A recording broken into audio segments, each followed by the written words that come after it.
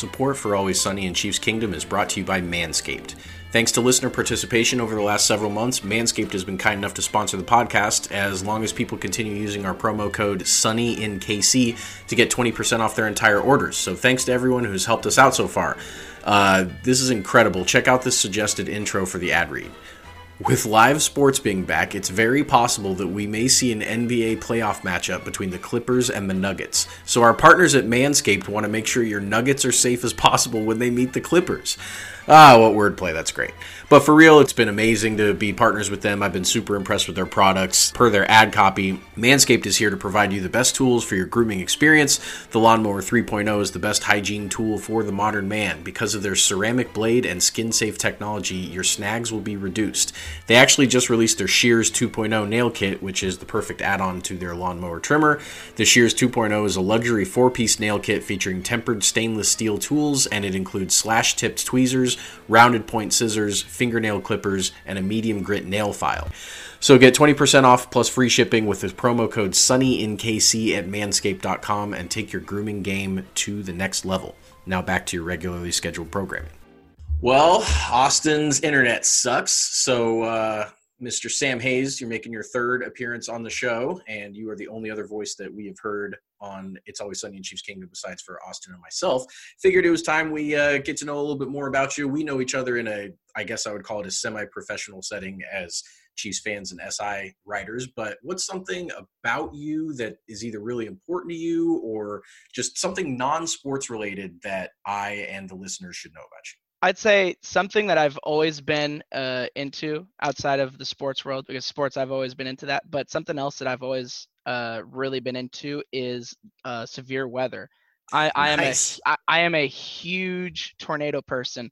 I have spent dozens of hours watching YouTube videos of tornadoes and just all sorts of stuff. Anytime there's a slight threat of a tornado in the area, I have my eyes glued to the forecast and all that good stuff. I love tornadoes. So obviously, you know, Mike Trout, baseball superstar, super into weather. People always tweet him weather stuff. He's always talked about that's like his one, that's just a very similar story that I've heard is that he's real into weather. Where do you feel like that came from? Like, were you just a kid and you were like, oh my God, these storms are so cool, I got to watch more? Like was there a big storm that you were in when you were little? Do you think maybe that triggered something like a superhero origin story? Well, I suppose that might actually be the case, because unfortunately for me, I have never seen a tornado, and I've told. I don't know if I call that unfortunately. Maybe for you, because you're it's very unfortunate. I've always talked to many people around me saying, I want to see a tornado so bad. I'll go to the verge of chasing it if I need to. I don't care. But yeah, I'd say something that is interesting is there was the infamous May 3rd, 1999 tornado that struck Moore, Oklahoma, and then went up in Hayesville, which is pretty close to Wichita. And apparently, I was 5 or 6 days old, something like that. Jeez. When that happened. And I guess we were in our basement for that. So maybe that's your origin story. There you go. That's one of the most infamous destructive tornadoes of all time. And I was a few days old, and hey, I guess that's part of it. Very cool. Well, speaking of destructive storms, we are going to spend the next hour talking about the Kansas City Chiefs.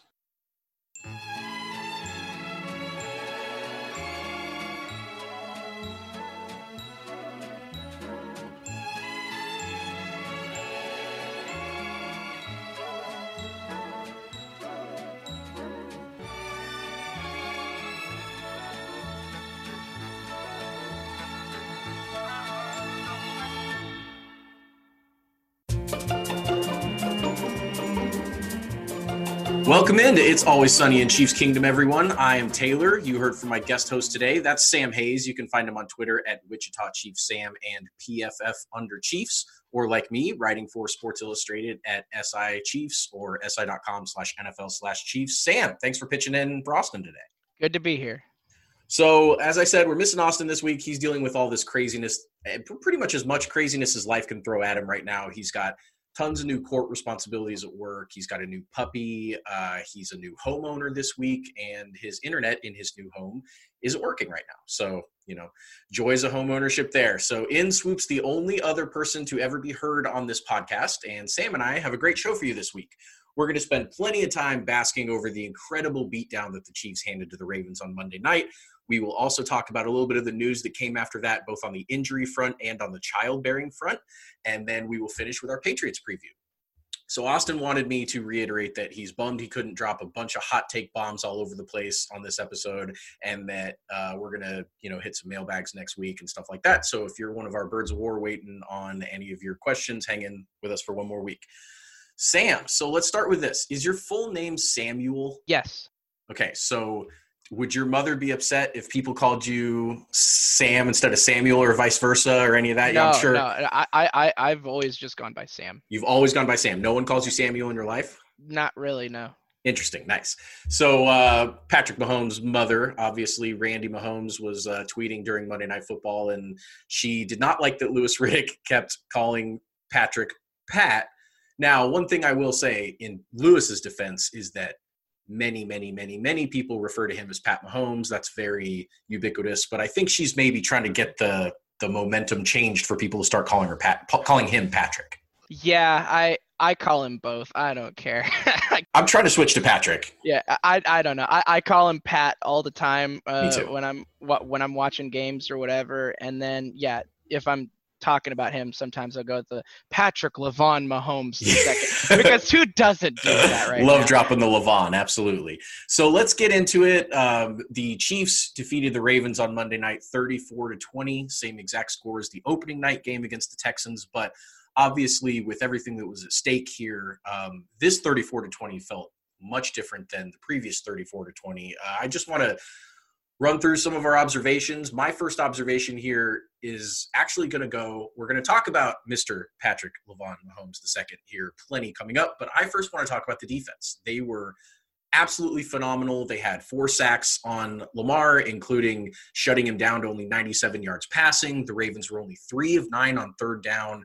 It was a defensive showing against one of the most explosive offenses in the NFL. Yeah, I was pretty happy with how the defense looked. It seemed like they did a better job covering, and they definitely did a better job with the tackling. Even though there were still some missed tackles, they still had it at just 7, so that was much not bad lower. For that Ravens offense, man. They are a hard team to tackle. They had 14 and 15 in the previous 2 games. Oof. So to cut that in half will do. That will definitely do. Especially against harder talent. I mean, that's a great performance. Yes, I would like it to be a couple less than that still, but 7 will do. 7 will do. Chris Jones had a couple huge plays, of course. Tyrann Mathieu, the Ravens were not trying to play with Tyrann Mathieu at all. No, they didn't seem to throw his way very much at all, did they? Frank had a few pressures. Taco had a few pressures. I think Frank picked up a sack late, if I remember correct. Frank did have a sack, yep. Yeah. And then, Chris Jones having 2 sacks, 2 forced fumbles. just a dominant game for Chris Jones. Which is great to see. The Chiefs extend him, and he's obviously been one of the most dominant interior linemen outside of Aaron Donald in the NFL. And you just kind of wonder sometimes, you can't really hit home runs on every mega extension. You can sure try, but with a guy like Jones, you just kind of – I like to see that he's still now 3 games into the year. He shows that superstar quality that hopefully is going to be sticking around here for, a long time to come. He looked phenomenal. Mm-hmm. Yep, absolutely. And a good sign for the whole Chris Jones thing, he does now have a higher PFF pass rush grade than Aaron Donald. He is number 1 among defensive interiors. He's tied for number 1 in sacks with Akeem Hicks, who has almost 20 more pass rush snaps than him. He has 2 forced fumbles. No one else has more than 1 in terms of defensive interior guys. So very nice for Chris Jones. And that's not a drop-off for Donald. He had a dominant game against the Cowboys, I remember. I mean, he's had a pretty good start to the year himself. Yeah, Donald has done what Donald's done, and that's why he's the greatest defensive tackle of all time, and he is well into contention for the greatest defensive player of all time one day. But Chris Jones, awesome to see Chris doing what he's doing. and he is right there with Donald still. Yep. And some other, just kind of notable defensive performances. I thought Tedrick Thompson looked pretty good. He had a really big third down smack on Hollywood Brown late in the game when the Ravens were still trying to claw their way back into it. That's kind of a guy that I didn't really know much or expect much out of him. But at the safety position, the Chiefs are very deep and athletic at safety. That is a good situation they have there. Yeah, absolutely. Seahawks fans are pretty harsh on Tedrick. Really? I've seen it for a while. Well before he signed, even, because Seahawks Twitter is the best Twitter on Twitter. Yes, they are. Shout out Ben Baldwin. Teams. Ben Baldwin and all the guys. Nick, who is known as Seahawks Nerd. All those guys at Seahawks Twitter are just fantastic. So Tedrick got 3 years in Seattle. What happened there? He definitely had his issues. Like he had some he gave up some touchdowns. He had some issues in terms of his positioning. Sometimes he was just in the wrong place at the wrong time, and he got criticized heavily by a lot of Seahawks film people, rightfully so, I think. Gotcha. But yeah, he's still a talented guy, and he put on a pretty good hit there. Yeah, I am still cautious about some of the safety play. Like who? Like Sorensen? Yeah, Sorensen. Sometimes he missed 2 tackles in the game. It's like, yeah. Daniel, please. Yeah, I mean, Tyron's looked good. Thornhill's kind of been up and down. He's, he kind of looked like he was getting his game speed back. It's certainly the first week. I did like how Thornhill played against Baltimore. I did like how Thornhill played in that game. But especially when Matthew's in the slot, because Matthew is in the slot a lot. Yeah. That forces them to play Sorensen or Tedrick Thompson. Yeah. And that has some mixed results, of course. But when Matthew's playing in the box or playing wherever he wants to, the safeties are just fine for just sure. Playing center field out there. Yeah. But of course that can hurt the corner group as well. And especially now with the injury to L'Jarius Sneed. Yes. So we are definitely going to be talking a lot about this corner group, both now and I'm sure before and after the Patriots game. It's certainly the number one positional group on the team that is, all eyes are on it. All the microscopes are on the cornerback group, just based on number one, Bashaud Breeland's absence, which, if it was a deeper room, that might not be as noticeable. But when your number one corner is gone for the first 4 games, and then you lose L'Jarius Sneed to a broken collarbone, and Charvarius Ward breaks his hand, I mean, it's just it was already a decently thin group, and now they're going to be piecing it together this week for sure. Yeah, it's I think that they'll hopefully be able to survive this game against New England, but we will see. Yes, we will. So the defense looked great. They covered Lamar well. They bottled up the Ravens passing game. They really, they showed up. As much as this was a build, the 2 best offenses in football, or whatever you want to call it, the Chiefs defense came out to play. I really was pretty disappointed in Lamar, and especially in his body language. I felt like, and I know I'm not a body language expert by any means, but I do feel like I watch enough teams where, if a team is down, or if a team is struggling on offense, you can kind of tell on the pace and just the way that they are moving their offense. And I just felt like Lamar didn't seem like he was in a hurry or felt any urgency. He was kind of just, I don't know. I watch a lot of Lamar. I feel like the Ravens are probably the team that I watch the second most in the NFL when they're not playing the Chiefs. And he's normally just so electric and brings so much energy to that team. I don't think this is a permanent knock on him, but I did think in this game in particular, he looked defeated. Yeah. I agree. There was a lot of, there was some points in the game where it's like, he just doesn't have it tonight. Yeah.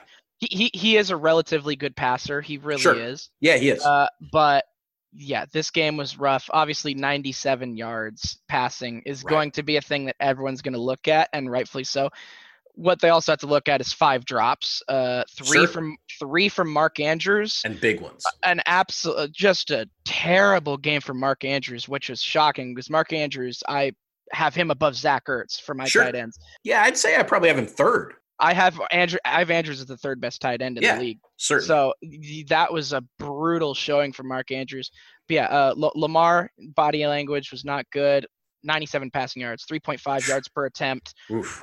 4 times getting sacked. 3 of the sacks were placed on him for PFF, so his fault on 3 of those sacks. So I mean, yeah, he that was just really rough. I did want to see more out of Lamar because I root for Lamar. I like Lamar. He's fun to watch, and outside when he tried to drop back to pass, it was just not a good night for him. Well, and when on their opening drive, the Ravens, his very first play rips off a 30-yard run, and you just figure, okay, Lamar's here to play. He's going to run all over the Chiefs. I was very concerned as a Chiefs fan after watching that one play, but then the Ravens got down into Chiefs territory, and on 4th and 3, they decide to kick a field goal from the 5 instead of moving the ball forward and trying to punch it in. And you just kind of wondered, or 4th and 3 from the 8. And you just kind of wondered if that was the right call by John Harbaugh, who's normally aggressive. And obviously the stats community loves 4th down conversion attempts. That's something that coaches are getting better at. They're still a little risk averse there. But when the Chiefs are on the other side of the ball, I just don't know how I could justify 4th and 3 from the 8, not trying to, because if you miss it, then the Chiefs are still way deep in their own territory if they take over the ball there. I did not like that call to start off the game by Harbaugh. That was a really rough decision from Harbaugh. Very uncharacteristic of him because, of course, last year they were by far the most aggressive team on 4th down. 17 out of 24 last year. So they were not only aggressive, but they were successful. Yeah, they were a good 4th down team and an aggressive 4th down team. They went for it on well over 60% of the times that teams or that the New York Times 4th down bot recommends them to go for. Yeah, and no other team went for it even on 50% of the times. Now this year, the Ravens are the 6th best, or the 6th highest. Now it's only 3 weeks, of course, but they're the 6th highest so far, and the Chiefs are the 3rd highest. Nice. So very, very promising start to the year in terms of Andy Reid's aggressiveness, but unfortunately, he hasn't quite reached Mike McCarthy's 100% go rate on 4th downs. Ooh, I like that a lot. So Mike McCarthy with Dallas. So is McCarthy just asking the bot every time? He's just got a phone over there and he's just typing it in and seeing what the bot says? Maybe so, but I'm very happy to see Mike McCarthy. I'm enjoying what he's doing. And then even Green Bay. The Green Bay is the 2nd highest team. They're around like 80%. So I'm very happy to see a great increase in teams going for it on 4th down when they should. And I guess we could thank John Harbaugh for that, for what he did last year. But this year, Harbaugh has not done it as much as last year, when some other coaches like McCarthy and Reid are doing it much more than he did. Possibly some of that has to do with their game situations, where their first 2 weeks. And also sample size, because it's only been 3 weeks, but yeah. Right.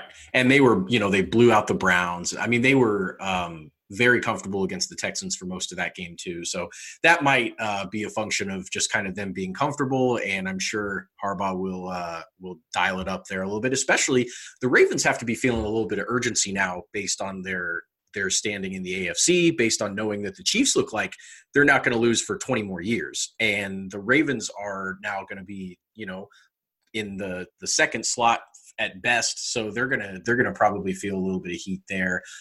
The Chiefs still left some points on the board. As funny as that is to beat a team like the Ravens by 2 touchdowns, Butker, who I don't know if he would never admit this, but I don't know if he was a little nervous maybe in the matchup with Justin Tucker. A lot of people have been blowing sunshine up his butt about his, big kicks in the previous week, and is he a better kicker than Tucker and all that. And he's talked about how he studies Tucker's kicks and how he, wants to be like him and stuff. And I just wonder if a little bit of that was nerves. We'll never know. But so he left 4 points on the board. He missed a kick before halftime and an extra point. What'd you think of Butker's hiccup? Is it just he's obviously incredible. No worries there, right? Yeah. Butker, he's had his moments where he's missed some kicks that have been rough, of course. And he's not Justin Tucker. No. There's no kicker who's ever been Justin Tucker. Justin Tucker's the GOAT. But Butker is probably the 2nd or 3rd best. Probably the 2nd best. But I think Butker's fine.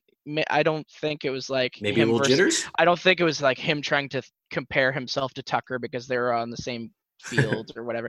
But I think that's just an easy narrative to come up with. That's an easy narrative to come up with. I think Butker just He just missed one. Just missed him. How it goes. A guy that performed extremely well, Mecole Hardman, had his first, kind of breakout game of 2020. He came into this game with only 3 catches for 36 yards and no scores. Just it was an afterthought in the first 2 games, really. Obviously, he's been contributing on returns and stuff like that, but this was the first time where Mecole Hardman, the receiver, had a big impact. He had 4 catches for 81 yards, the phenomenal 49-yard touchdown towards the end of the half, where he just absolutely dusted the Ravens secondary. There was a little bit of miscommunication there with Marcus Peters, who we will get to in a second.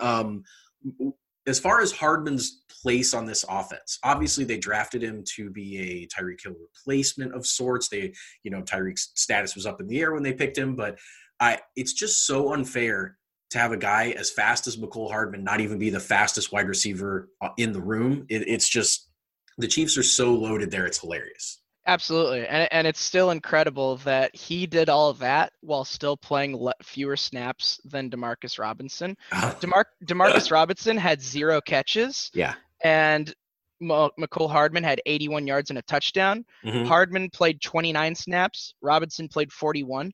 Jeez. So Hardman had 8.1 EPA, expected points added. 8.1? Demarcus Robinson had negative 0.6.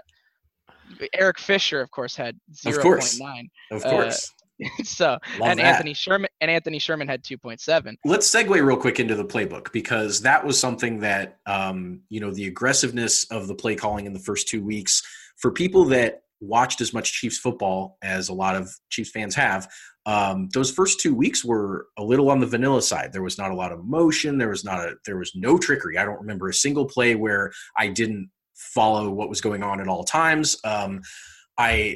I would imagine, just based on the way that this game plan unfolded, that was intentional, that they were, that Andy was specifically saving a lot of wrinkles and stuff for this game. He obviously knew since the day the schedule came out that this would be a monumental game for the Chiefs. I was giddy watching some of those plays. I mean, they were just backyard football. They had the Wildcat reverse, where Patrick lined up out wide, swooped down and took the pitch and threw it to Clyde for it was the underhand touchdown to Sherman was a thing of beauty. Obviously, like you said, the little dump to Eric Fisher for a touchdown was just kind of icing on the cake at that point. Boy, that offense was clicking, huh? Yeah, this was Andy Reid at his very best. The Chiefs' early down pass frequency was well over 70%. Yep. Which is easily the highest in the league this week. The only one who was in the same stratosphere was Dallas. Mm-hmm. And Andy Reid let Pat Mahomes cook. Look at Mike McCarthy, though. Mike McCarthy, he's doing a nice job there. It's just too bad he's just run into some tough situations facing cooking Russell Wilson. I kind of had a little bit of a bias against him. I still probably do. I think that a lot of Packers fans had blamed him for the team's failure to capture more than one Super Bowl with Aaron Rodgers. And I think that, I don't know if it's his demeanor or something, but something about Mike McCarthy kind of screams like stubbornness. He's just, I don't know if it's because he's like a bigger dude and he's kind of like gruffer. I don't know what it is, but it's just something about him. And I'm always like, I bet that guy doesn't know how to coach. And I think he probably really does. Yeah. Something to notice heading into this season, which I still have not forgotten, and I'm not going to forget, is Mike McCarthy talking about how much he was looking at analytics in his time off to assist him.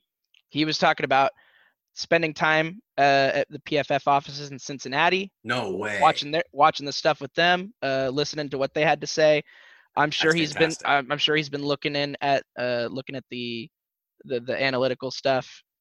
Mike McCarthy is he has opened his eyes to some newer stuff, and I think he's adapted to a more modern game, and I think it's really going to help Dallas. I don't know if it's going to get them like a Super Bowl or anything, right, but it was part of why I said Dallas was going to win the division. Mm-hmm. In our little preview prediction thing, is that I said I think Dallas is going to have a higher pass rate than Philadelphia will, and so far they absolutely have.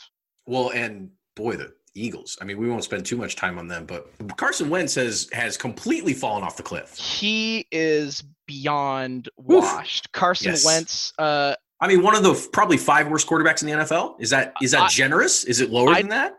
It's lower than that. It's worse than that. I've defended Carson Wentz a lot, and I've liked Carson Wentz since he got drafted. These first 3 games are indefensible, and he really has to turn it around. Multiple interceptions in each game. Yeah. He has been atrocious. Yep. He's got to turn it around now. Well, let's shift gears from one of the worst quarterbacks in the league to the best that's ever graced God's green earth, and that is the best. Mr. Patrick LaVon Mahomes II. He was as good as he can be. He was 31 of 42, 385 yards, 4 touchdowns, no interceptions, and he added 4 rushes for 26 yards and an additional touchdown.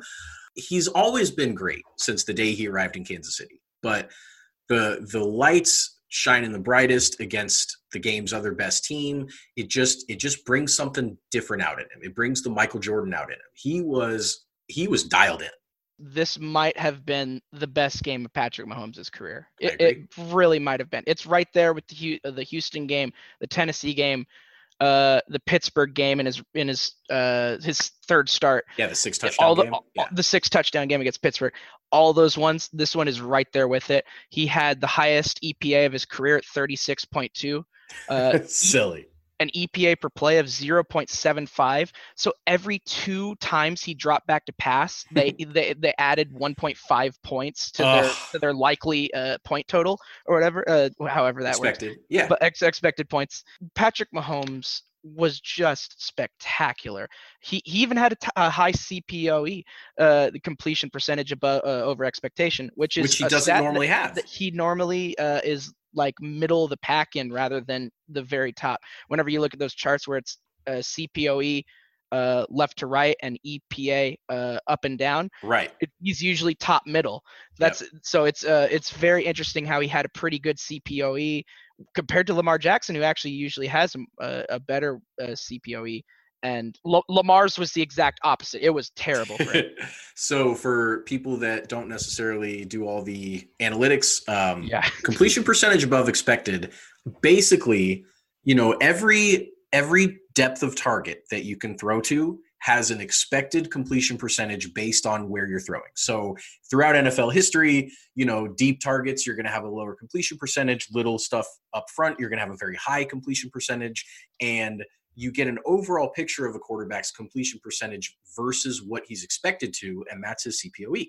And throughout Mahomes' career, he takes a lot of shots. He takes a lot of downfield shots. They live to see another down if he misses them, and they still usually pick it up. He's still extremely, the best quarterback ever. But his CPOE has always taken a hit from that because a lot of his deeper shots – so a lot of quarterbacks, in my estimation, take the deep shots when they're open. When they go through their progressions and they see a wide receiver streaking 4 steps past the DB, they're going to loft that deep ball, and they're all talented enough to hit it. But Mahomes will throw that when there's a half step of separation. He will absolutely push the boundaries on the offense. So that being said, yes, he does struggle with his CPOE numbers, but Monday night, he was on fire. He was way over his CPOE just because every throw was working. Everything that the Ravens tried and failed at, the Chiefs just basically sleptwalked and crushed. It was a offensive, just an explosion. And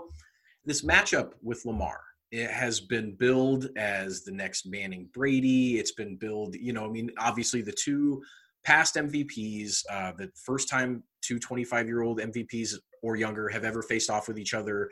A lot of people would put Lamar right up there with Patrick as far as the most talented quarterbacks in the NFL. The NFL 100, which we'll talk about that real quick right now. The NFL 100, the players in the NFL ranked all of the players, and they put Patrick Mahomes 4th, and they put Lamar Jackson 1st. And big mistake. A big mistake. That was, and then from that point on, it was personal for Patrick. And when he scored his 4th touchdown of the game, and he walks off and he's counting 4 on his fingers, and a lot of people in the media and stuff at first were like, "Oh, that's cute. He's counting his touchdown passes." And then Brittany's response to it. And then Brittany was like, oh, yeah, you guys can go ahead and keep ranking him fourth all you want. We love that. And that is just – that's the killer instinct. That's what he needs. It's incredible. Every time there's like a specific number, he just always does that. Yep. So he did it against Chicago, and now he did it here. Just unbelievable. Well, and that's just such a alpha dog move. He is the competitive prick. He really is. Yep. And as good of a face as he puts on with the media and with, everybody loves him. He's a great, great, great kid. But like, you get him on that football field and he's going to rip your heart out. And that was another great example of that. And speaking of rip your heart out, Patrick Mahomes versus the Blitz, good night. 17 of 21, 219 yards, 3 touchdown passes, all career highs in those categories for Patrick.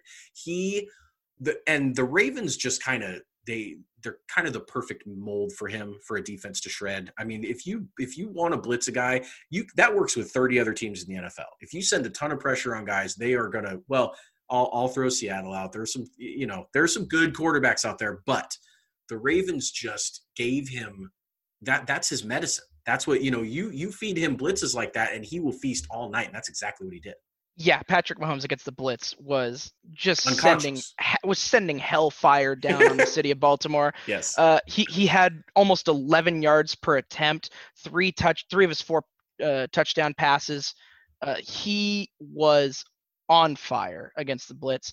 And then especially when I guess not necessarily when those blitzes didn't get home. Even when they got home, he was still dominating them. Well, the one to Hardman, he got lit up on. But still managed, obviously, to drop a dime. He is he the MVP front runner right now? Back? I mean, probably not, right? I would personally put him third. I think Vegas has him 1, but I think the collective consciousness of the NFL right now is probably Russ and then Rodgers and then Pat. Yeah, probably? that's the order I'd put too. Yeah. Russell Wilson is doing just as well as first-year starter Pat. In terms of his touchdowns, 2018, yeah. He has more passing touchdowns than Pat did that year through 3 games. Yeah, he broke Pat's record. Russ has 14. Pat had 13 that year. Yep. That's it's quite the pace. Russ is playing out of his mind thanks to finally him being allowed to cook as he should be, because he has the best deep ball in the game, and he is the only quarterback who's in the same galaxy as Mahomes when they're allowed to do what they need to. Yeah, I tweeted this out earlier today, but Russell Wilson, I was looking at streaks and 39-game streaks specifically because that's Patrick Mahomes' entire career, and Russell Wilson's previous 39 games in adjusted yards per attempt, which is a really neat Pro Football Reference stat. Great stat. Yeah, it takes their passing yards and touchdowns and interceptions and pass attempts and kind of molds them all into one neat number. And his 9.47 adjusted yards per attempt is the best over any 39-game stretch in NFL history. That's the one he's currently on. So, I mean, he's as unconscious right now as any quarterback's ever been. Russ is absolutely cooking. I like it a lot. Seahawks have never bothered me. They've never really stood in the Chiefs' way with anything, even going back to the days where they were AFC West rivals. I never felt it like I felt for the other guys. So I'm really, really enjoying. Yeah, I never had to go through that whole Seahawks being division rivals with the Chiefs. Let's see. I think so. I don't know much about that. Realigned in 2002 when Houston joined, so you were 3. Yeah, I don't know anything about that of Seattle being a division rival with the Chiefs. But yeah, this is really good for the NFL to have Russell Wilson at the best of his career, Aaron Rodgers at the best he's been in second best of his career. At least half a decade. Yep. Minimum. 2014 Rodgers was the last time he was this good, and he is certainly that good again. And Patrick Mahomes just continuing to do what he's been doing for 2 years now. Is Patrick playing the best he's ever played right now? No. I don't think so. I'm saying the best he has ever played. I'd still say the first 2 or 3 games of his of 18 of 18 was his best. Man, maybe like the middle of 18 was really good as well. And then I guess maybe the postseason of last year maybe. Correct. Yes, those 3 games there, he was as unbeatable as you can be. Obviously, I guess you have to include the Super Bowl, so maybe not because you have true. Second half of this or fourth quarter of the Super Bowl. he had a couple rough picks in that game. He did. He did. But the Houston game and the Tennessee game were pretty much just as dominant as what he showed in the Baltimore game, maybe a little bit less. I agree. Baltimore Mahomes was just thing of beauty. Incredible. It was fantastic. It's as perfect as it can be. You know, one thing that a lot of people have noted with the lack of fans everywhere is the offense's comfortability and their especially quarterbacks hard counting on the road, which has really never been possible before. Mahomes obviously has an absolutely deadly hard count. He has used that since the day he got in the league. He models it after Aaron Rodgers, who has a deadly one. Obviously, it's like a practice out there with no fans, and he can be the maestro and direct everybody around. He doesn't need to silent count.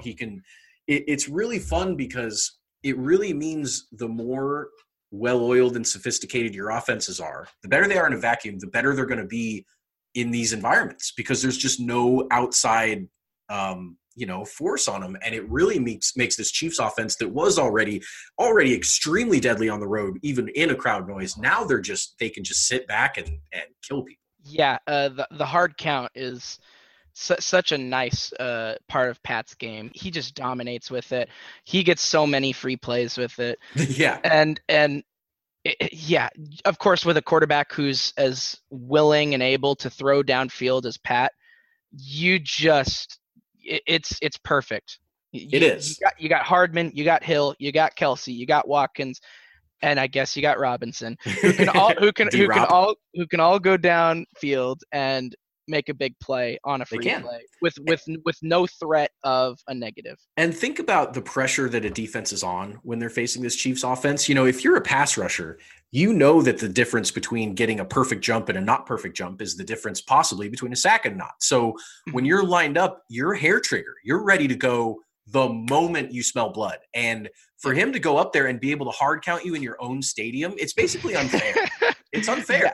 Yeah, it's no different than in Arrowhead at all. So, and the Chiefs gave up their first return of any kind, a return touchdown, since 2010, an entire decade. This is the whole Dave Toub era. This is the last time they gave up a special team score. This is great. The previous 10 times in a Chiefs game, there was a special team score. It was the Chiefs who scored. So they were, over the last 10 years, have been unbelievable at preventing that. But of course, let a kickoff go, and even with the 4 points they left on the board and the 7 that they gave up the other way, still won by 14. That's a great stat to think about. Isn't that amazing? The Chiefs with their returning, and then of course their kick coverage is phenomenal. Has been really bright in recent years, and this was the biggest hiccup they've had. Of course, I know. Yeah, let's see. Darwin left the edge a little bit on that. He had a bad game, didn't he? Yeah, he had some rough moments for sure, and that was two ones in particular. Man. Obviously, the missed tackle and then the fumble late when the Chiefs were trying to ice the game. I mean, I like Darwin as a talent, and I'm sure that wasn't enough for them to never give him any more opportunities. But on the big stage, if anyone on the Chiefs could say they performed the worst out of all 53 guys, it was probably Darwin Thompson. Yeah, it probably was. I think he'll bounce back. Of course, Darwin's just a good player. Of course, I said that he should be on the roster, and I will, of course, stand by that because Darwin Thompson is. I think Darwin Thompson might be the second most talented running back on the roster. Daryl can fight for it. That's fine. But Darwin, I do really like what Darwin brings. But yeah, this was a really rough one for him. I hope he bounces back. I think that's basically all I wanted to go over with the Baltimore game. Was there any other things that stood out to you or anything we would be remiss to not talk about here? I do want to give a shout out to Damian Wilson. We needed a good linebacker performance. Right. And Damian Wilson, credit to him, gave it to us. He allowed 5 yards in coverage. He had a really nice PBU. He did his job tackling, forced a fumble. Yep. Very happy with Damian Wilson. He seems to have like 2 or 3 of those games a year, but outside of those games, he's pretty iffy. Yeah. But But yeah, Damian Wilson by default is probably the best linebacker on this team just because he has those 2 or 3 games a year, while our other linebackers who get a lot of snaps, don't need to even name them, do not have those games and are just really not good. I don't believe Willie Gay got a snap, did he? No, Willie Gay got some snaps in there. He did. I saw him a few times. He didn't record anything in the box score, but he must have come in at some point. Yeah, let me see. He had 9 snaps. Okay, well that's trending upward for him as long as out of 56 total.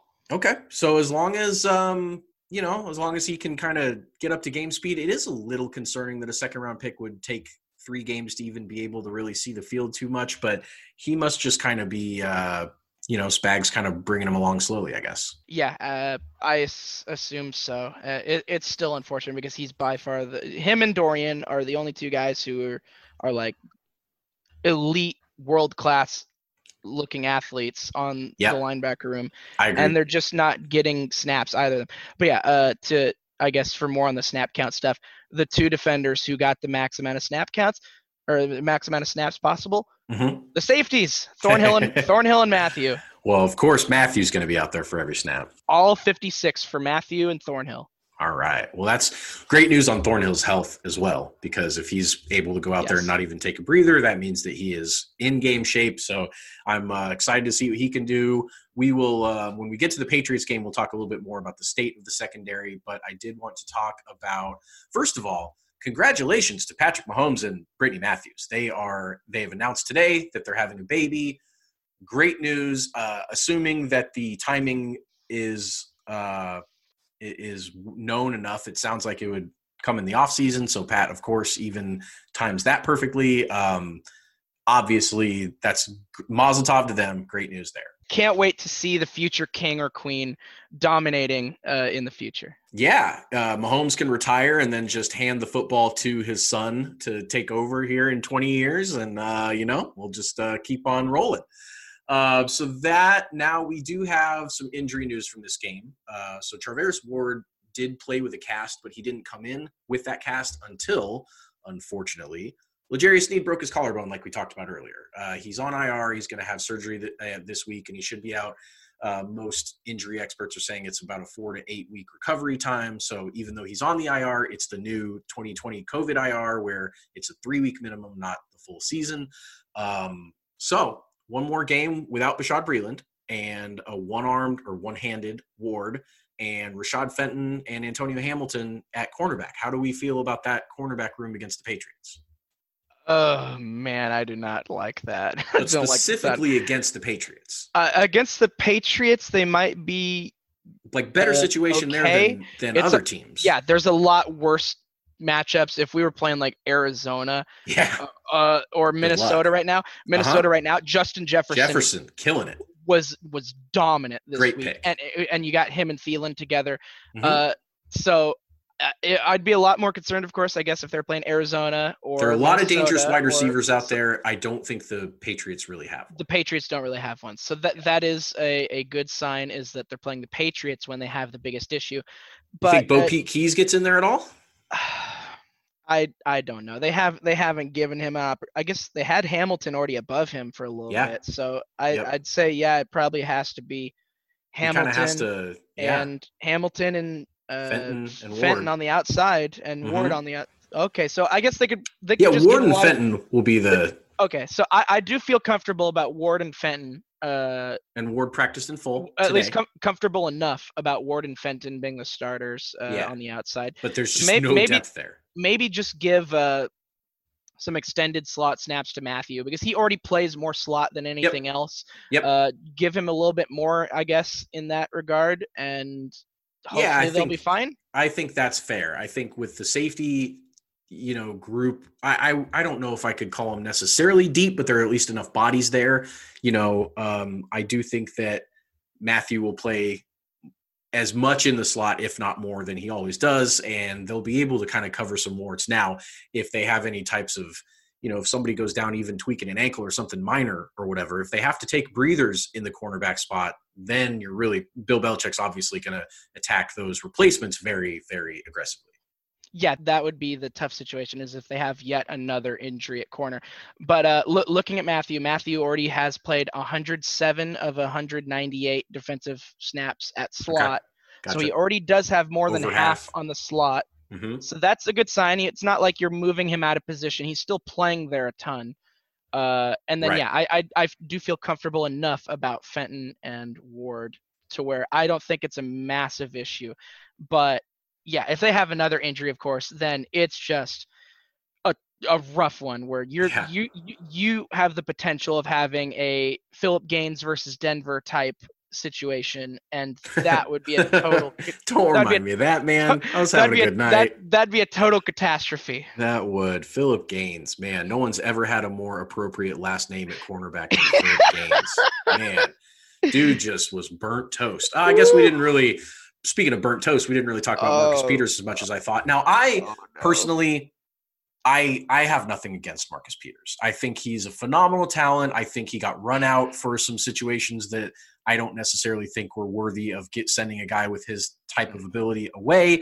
I don't wish him, ill will like a lot of Chiefs fans do. But that being said, anytime your team matches up with a guy that used to be on your team, even if you like the guy, you still want to give it to him. You still want to kind of get the better of him. And boy, did the Chiefs pick on him on Monday.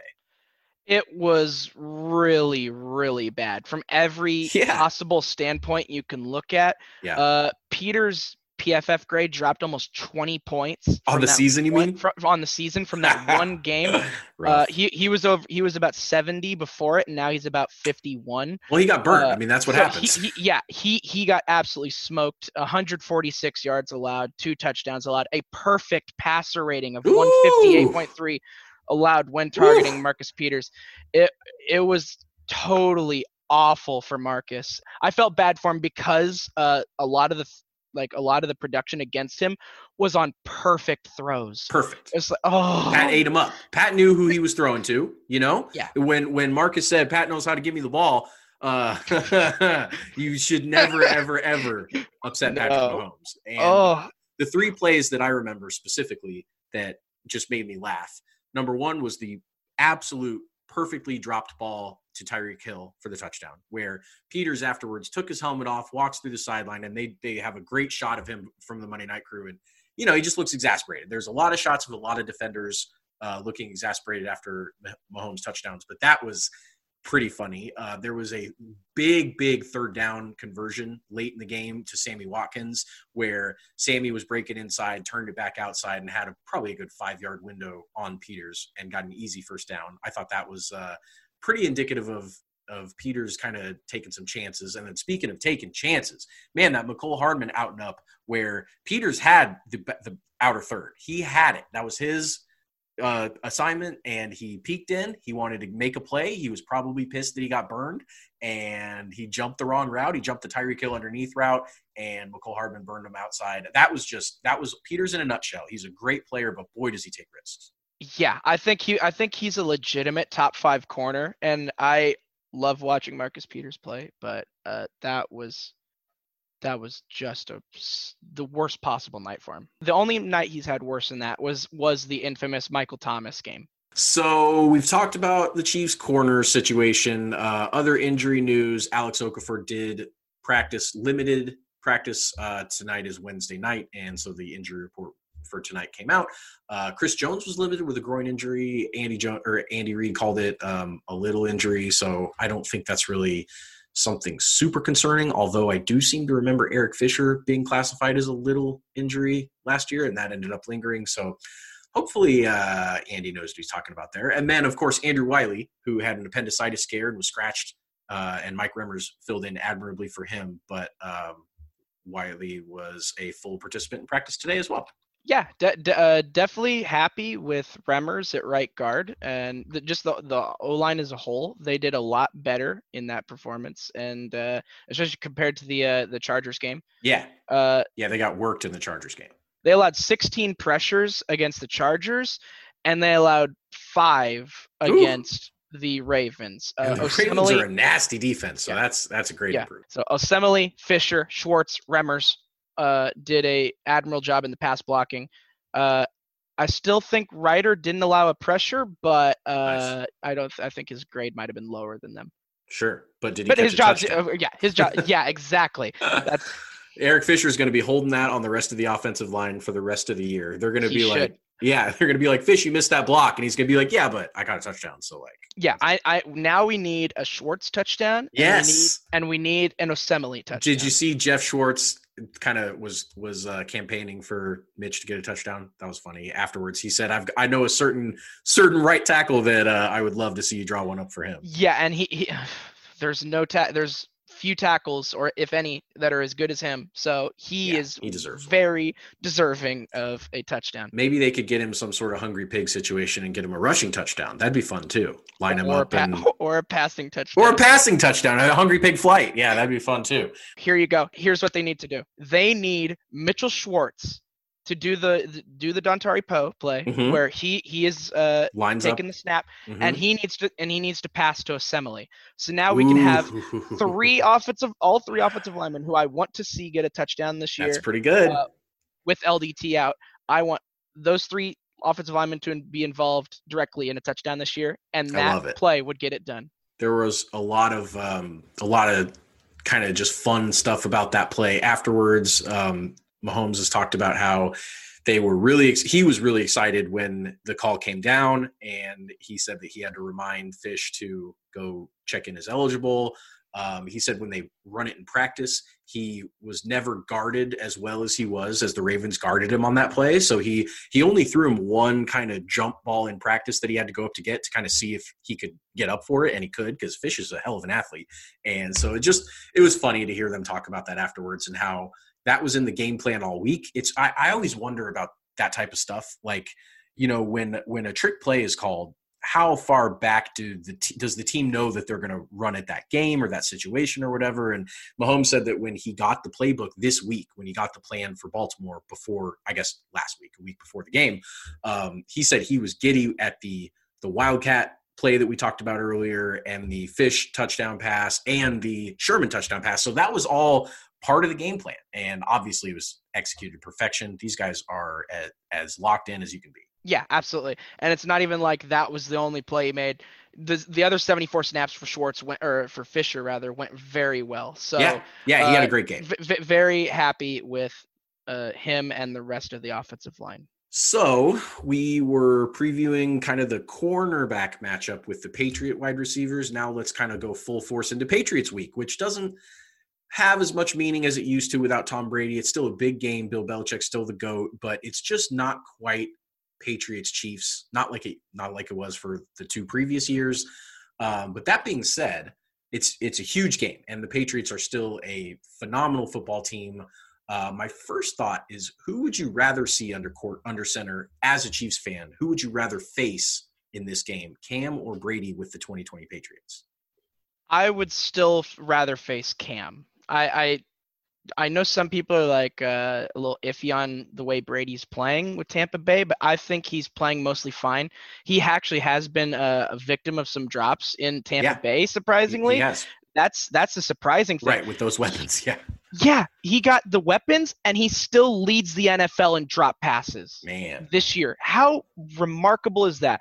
So that's part of why his stats are not as good as they could be, is he went to New England and had all those drops, and now he goes to Tampa Bay. Now, granted, they were missing Godwin for a little bit. They were, and they're going to miss him a little bit more.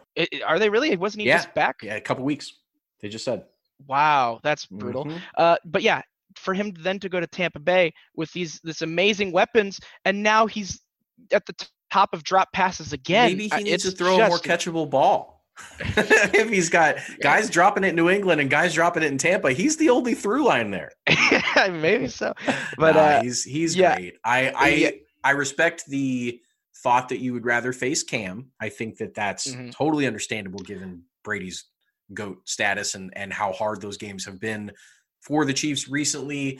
I think in my gut, I feel like the Chiefs match up better with a Brady type of quarterback than a Cam type of quarterback. I think that might be the case. Yeah, but it might be. They're not just those types. They are, Brady is obviously the best Brady type quarterback out there, just statue pocket passer. And Cam, is he a better or worse version of Lamar? Like, I don't know the answer to that. I think he's a worse version. Do you think he's a better passer than Lamar and a worse runner? Well, that's tough because like Lamar is definitely a better passer than he's given credit for. Yeah. Last year he was tied for second most deep passing touchdowns, only behind Mahomes. But that's kind of part of their offense too. They smash you in the mouth and then throw it over top. I mean, I think that Cam, if I have to have a game-winning drive, I think I trust Cam more than Lamar. Well, Lamar is definitely worse from a deficit. Like the That's numbers. True. I guess that's a different question. The numbers show that is that Lamar is definitely much less effective. Never overcome a 10-point deficit. All that. Yeah. When he's behind, horrible on 3rd and long. Yeah. Lamar definitely needs that lead for sure. But I would still gladly take Lamar over Cam, of course. You mean to face or to have on your team? To have on my team. Yes, I agree with that. And age not even being part of it, just the talent. Even ignoring age, Lamar is just great. I agree with that. I think that what I struggle with Cam is that, obviously his peak was phenomenal. He had the MVP year. He had all the rushing touchdowns and stuff. I mean, his MVP year in Carolina was terrific. And then fell off the cliff. Some of it was injury related. He does seem like kind of a space cadet at some times. But in general, I know he's still really talented. I know he's still got a ton left in the tank. And you give him Bill Belichick and the style of kind of smash mouth running, which is the same style that Baltimore has, to me is a more kind of, I don't want to say scary matchup because I'm sure everyone that plays the Chiefs is more scared of the Chiefs than Chiefs fans are of the other team. But that being said, I just feel like if it's a shootout in a traditional sense from a pocket passing quarterback, I feel extremely good about that matchup. And now looking at, instead of Brady and the Patriots, Cam and the Patriots, I just feel like the Chiefs haven't really faced this type of team yet. And I'm very curious how they're going to respond to it. I would agree with that. I think that Cam definitely brings a different aspect to this season that we haven't seen yet. Mm-hmm. He had 4 rushing touchdowns in the first 2 weeks. Mm-hmm. He's got another 2 passing touchdowns to add to that. So he's definitely bringing a new aspect with his like more power running compared to Lamar being very more physical. of a very speedy runner, good at get to the edge and all that. Mm-hmm. Where Cam will run right through linebackers and defensive. He's bigger than most linebackers. Dude is a monster. Cam is massive. So of course it definitely brings something new, but I think the Chiefs, if they can handle Lamar, I think they can handle Cam. I feel that same way. Who on the Patriots outside of Cam scares you the most? Is it Edelman still? And I mean, that could be on either side of the ball. I guess it would probably be. Okay, I was about to say, are we only talking offense or are we talking defense? No, I guess Gilmore then. I mean, Gilmore's still the top of the game, so that makes sense. It'd be Gilmore. So after Gilmore, I'm just kind of thinking like, so usually when you match up with the Patriots, there's just a ton of superstar talent. And I'd say the top 4 are all defensive backs. Like, all 4 of their defensive backs would be the 4 best players on the team. You have Gilmore, you have the McCourties, and you have JC Jackson, and he's great. Yeah, that's an incredible group. Yep, that is fair. I do think Edelman without Brady is a shell of his former self. I've watched him against the Raiders. I watched him. I tune in on the Patriots, and they just don't quite have that same swagger, like that same like, we're New England, we're going to do anything to you that we want. Even the opening game against Miami, I felt like, and they won that game 21-11. It was never really in doubt, but they just didn't have that it factor, and maybe that's too much narrative there and not enough analytics. But I do think that the Patriots are not the team that has done to everyone in the NFL. They're not that team anymore. So. No, yeah, they're not. The Patriots are not that dynamic force that they used to be. Are they worse than the Bills? I would say probably, yes. Right? Yeah. I would say yes. I think so too. One part of it though is that Josh Allen has really improved so much, and that they are continuing to pass the ball a lot. And I'm very happy to see that, of course. Buffalo is doing basically everything they can to help out Josh Allen. to get him at that level. And this is the first time where we're seeing Josh Allen pay off in a major way. Yes. He is playing some really good football right now.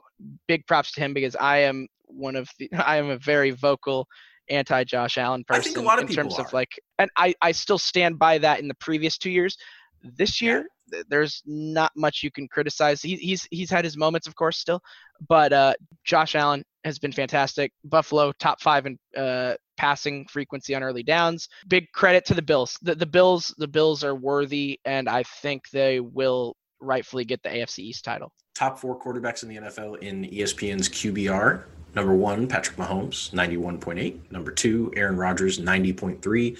Number 3, Russell Wilson, which I was a little surprised he was third, but QBR, it's a little black box-ish as far as how they come up with it. Anyways, he's 86.2, and right below him, number 4, Josh Allen, 85. So he's been as good as anybody in the NFL so far. He has 10 touchdown passes to 1 pick.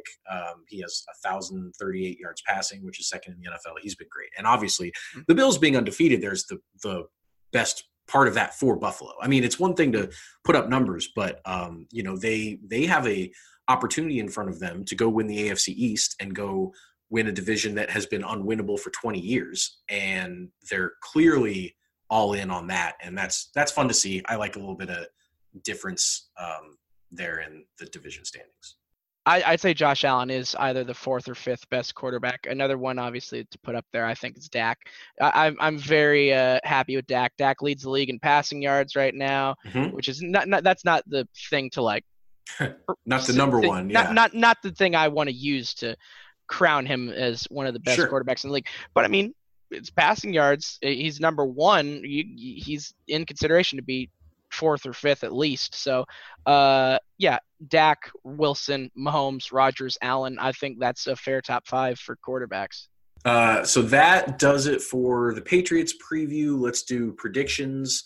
I'm going to start, and I don't see the Chiefs letting up after that big Baltimore game. I know some people think that might have taken a lot out of the Chiefs emotionally, but I'm not really a huge believer in that. I think they take care of business at home.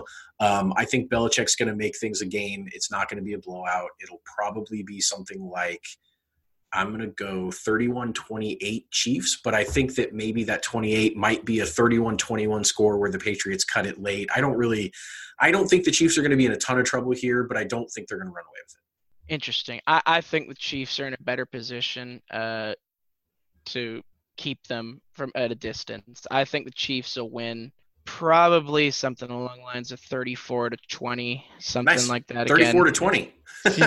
So it's just a nice score. Just keeps coming up. Yeah, just keep winning. It wasn't even intentional until I thought about it. Yeah, you said it out loud, and then you're like, "Why does that sound so familiar?" It's just a very Chiefy score because they always put up 30, and something like 20 is something fair for their defense. And it's 2 touchdowns behind, and they've either the defense has allowed exactly 20 in each of the first 3 games. It is the perfect Chiefs score. It is. I love it. Well, Sam, once again, thank you very much for filling in for Austin. He will be back next week. We will have you back as soon as we can. Once again, everybody, thank you for listening and interacting. And go check out our Discord server. We've got one of those going. You can message me on Twitter at Taylor_Witt for an invite to that. We all just kind of talk about the Chiefs on game day and stuff and have a good time there. Sam's a part of that with us as well. Yeah, I got to start getting involved in that. I haven't gotten involved in it at all. I don't think anybody's really more or less regularly involved. People just like to check in, put some funny memes and stuff, just have a good old Chiefs time. So thank you, everybody. And once again, it is always sunny in Chiefs Kingdom.